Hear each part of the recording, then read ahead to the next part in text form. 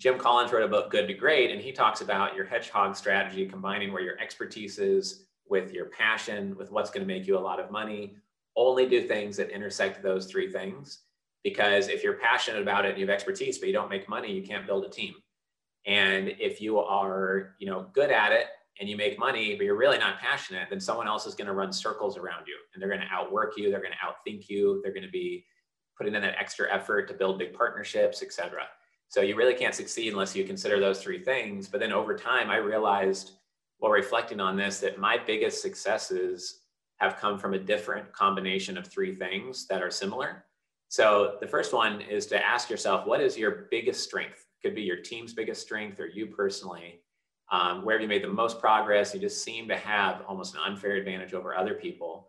Where is the most demand? But most importantly, where is the most future demand, growing demand, and inevitably more demand than there is now?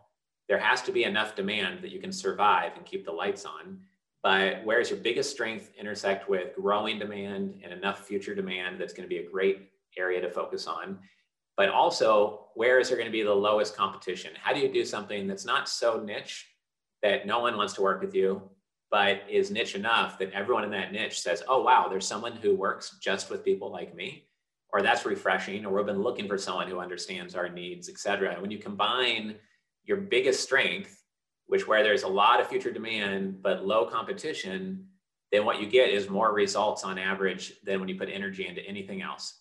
Because when you go into a hyper competitive niche, if you don't narrow it down, then you're just competing against the masses, but you're at a big disadvantage. You haven't learned the hundreds of lessons that you would by going out to the market and talking to a lot of investors and iterating your materials and iterating your description of your services, et cetera. So it's really important to understand, and think about how to do that over time.